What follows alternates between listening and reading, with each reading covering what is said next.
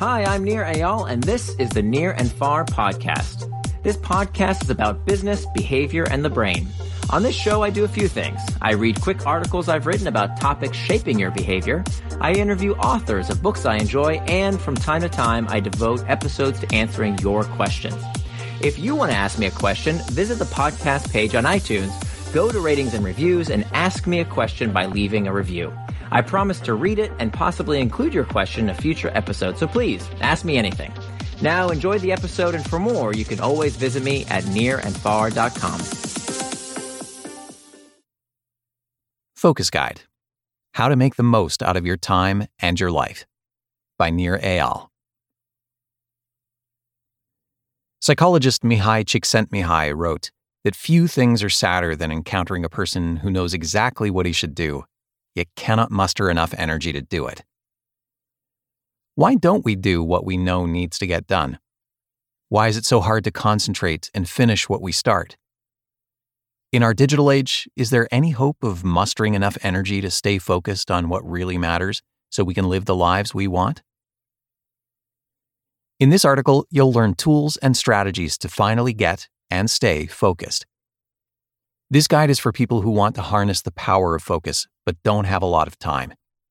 Over this 15-minute read, you'll get answers to 1. I can't focus. Why? 2. How to get and stay focused. I can't focus. Why? Csikszentmihalyi argues that intense focus is possible only when a person has clear goals and the capacity to complete the tasks necessary to achieve them. Focus not only requires the ability to do the tasks at hand, but also the ability to deal with distractions that may take you off track. The trouble is, even though you may have the capacity to complete a task, you may not be able to avoid distraction and focus. While endless smartphone checking is a symptom of the problem, it is not the root cause of why you find it hard to focus. You ultimately can't blame your phone for that promotion you didn't get, or the fact you stayed in bed scrolling Instagram instead of going to the gym. To learn how to focus, you must adopt new skills as well as understand the most common causes of distraction. There are several reasons why it's hard to focus. You're stuck in an unhealthy rut. In a University College London study, participants were asked to sit at a computer and direct a cloud of dots. They were instructed to move a lever to the right if a dot cloud was moving right, and to the left if a dot cloud was moving left. Participants did this with accuracy. That is, until researchers added a weight to one side of the lever, making it harder to move one way. The result? Participants began moving the lever in the wrong, yet easier, direction. As the task became more difficult, participants subconsciously changed how they played the game. This study supports research from evolutionary biologists who argue humans have evolved to avoid energy-consuming tasks by taking the path of least resistance. Doing what we know we should do is often hard. If we fall into a routine of avoiding discomfort by taking too many breaks, we learn it's easier to break our focus than do what we know we should. As the DOT study shows, we quickly learn how to avoid discomfort by changing the game. Henry Ford said, "Thinking is the hardest work there is," which is probably the reason so few engage in it. If checking email for a quick minute takes the pressure off having to think through a big assignment at work, you'll keep clicking away if you don't have the tools to realize and deal with the difficulty. If you don't change your ways, you'll soon carve a mental rut that teaches your brain to automatically escape hard work instead of working through it. You don't know how to focus on things you dislike. If you like doing something, you're more likely to do it. If you enjoy shopping, for instance, you'll seek out opportunities for retail therapy. However, if you find shopping to be a burden, you will avoid it unless absolutely necessary. Unfortunately, many things you need to do in life aren't particularly enjoyable. Few people enjoy doing their taxes, but they need to get it done nonetheless. When you don't enjoy a task, you're more likely to seek an escape and lose focus. How then do you stay focused doing something you dislike? Ian Bogost, a professor at Georgia Tech and a professional video game designer, argues that we have the power to reimagine tasks to make them more enjoyable. In his book, Play Anything, Bogost challenges readers to tackle everyday tasks with the same discipline and focus used to play a game. Bogost states that we should focus more intensely on the task at hand rather than concentrating on the end result or reward.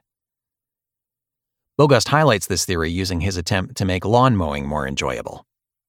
To learn to enjoy the job of cutting his grass, Bogost focused more intensely on it. He learned everything he could about the practice and challenged himself to find the variability in the activity. For instance, he sought to find the optimal path for cutting the grass or beating his previous time. By reimagining a task, you can make anything more enjoyable and intrinsically rewarding. You're telling yourself you don't have time. In a monthly labor review study, participants who reported working between 65 to 74 hours a week overestimated their work week by approximately 20 hours. Too often, people confuse being productive with being busy. However, there is evidence to suggest that being too busy to work on your goals indicates a lack of focus, not a lack of time. Henry Ford said, "It has been my observation that most people get ahead during the time that others waste." Every day, we choose how to spend our time. Wake up early or hit the snooze. Take that part-time course or leave it for next month. Put clothes away now or let them pile up. If everyone has the same 24 hours in their day, why are some people able to accomplish so much more? Research shows that the secret to time management might not be such a secret after all. Laura Vanderkam, time management and productivity author, has found that the most productive people are not time management wizards. Rather, they are highly skilled at setting priorities. Highly productive people have a limited, focused list of what they want to accomplish and allocate time accordingly. She argues that the "I don't have time" excuse is a passive way of admitting something is not one of my priorities. In a 2018 study on the top productivity technique, researchers found that the number one secret to time management was deciding what you want to do and when you want to do it. This method of time management is frequently referred to as time boxing. By designating parts of your day for certain tasks, you become more likely to use your time the way you intend it. You replace time that you're likely to get distracted by with meaningful activities that propel you towards your goals.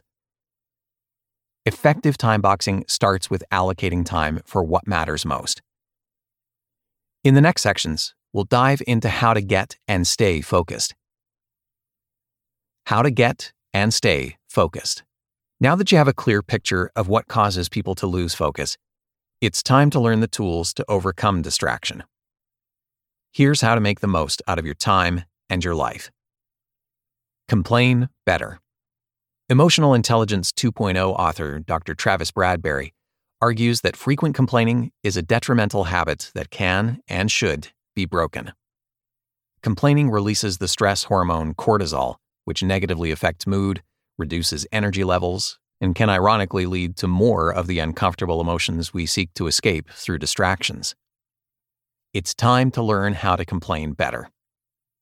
Instead of complaining by focusing on the problem, Bradberry suggests adopting a solution-oriented approach. Next time you feel the urge to complain about a looming deadline or difficult task, stop to consider the real source of the problem. For instance, ask yourself whether a solution to the problem of not wanting to do a task can be found in changing your perception of the work. If so, changing your mind proves much easier and healthier than trying to avoid it. A little self-awareness through introspection can go a long way. Schedule your indulgences. In a 1992 study, researchers found that participants who cited being unable to lose weight despite dieting underestimated their daily caloric intake by 47%. These same participants overestimated their daily activity level by 51%. This study suggests that we have a tendency to overestimate behaviors we know to be good for us how much we exercise, how healthy we eat, how often we clean our homes. We do the opposite when it comes to behaviors we know have detrimental effects: alcohol consumption, sugar intake, and monthly entertainment spending. While frivolous indulgences are satisfying in the short term, they tend to move us away from what we really want. An episode of TV can feel relaxing and satisfying, but what happens after 1, 2, 3? One episode feels good. A whole series can fill you with regret. When it comes to indulgences, there's nothing wrong with enjoying yourself. However, the key to moderation is intent. By setting aside time for the things likely to distract you, you ensure to control them instead of letting them control you. Instead of watching television or scrolling social media whenever the urge strikes, put that activity on your calendar, just as you would time box any task. By planning ahead, you give yourself the peace of mind knowing you'll soon have time for something fun, without being taken off track when you want to stay focused. Master your triggers. In a George Mason University study, researchers found that distractions have a negative impact on the quantity and quality of our work. During the study, 54 participants were asked to outline and write essays on 3 different topics. Researchers found that interruptions negatively affected both the quality and quantity of work produced. This study supports research that distractions eat up time as well as decrease quality of work. According to one University of California study, it takes approximately 23 minutes to get back on track after being distracted. Triggers to distraction come in 2 categories: internal triggers and external triggers. Getting and staying focused requires understanding and mastering both. External triggers. Cell phones, work colleagues, and even our kids can all take us off track when we planned to focus. These triggers in our environment are called external triggers. External triggers are relatively easy to control. Turn your phone off, log out of social media, put a sign on your computer monitor telling colleagues you're busy, and so on. Internal triggers, on the other hand, are more difficult to recognize and correct. Internal triggers. Internal triggers come from within. They are uncomfortable emotional states you seek to escape. Understanding the internal triggers driving you to distraction is critical to staying focused. When do you feel the urge to check your phone? Do you check it when you feel lonely, bored, anxious, overwhelmed? If so, what's the source of these negative emotions? Reflecting on why you get distracted and learning healthier ways to respond is an integral part of developing sustained focus. While you may be unable to control what you feel, you are able to put practices in place to help guide what you do in response to the desire to escape into distraction. Is your habit of falling out of focus when you feel a negative emotion helping or hampering your ability to stay focused? If you're honest about why you become distracted and understand your negative emotions, you can respond in a healthier way in line with your values and goals. Becoming indistractable requires an understanding of why you lose focus and learning the skills to do as you say. Establishing healthy habits, breaking out of your unproductive routines, and making time for what matters help you stay focused. By learning to not complain, scheduling indulgences, and understanding your internal triggers, you can harness the power to stay focused. Thanks for listening to this episode of the Near and Far podcast. You can always find more at my blog, nearandfar.com. And don't forget, if you have a question you'd like me to explore in a future episode, leave me your question in the form of a review for the podcast on iTunes.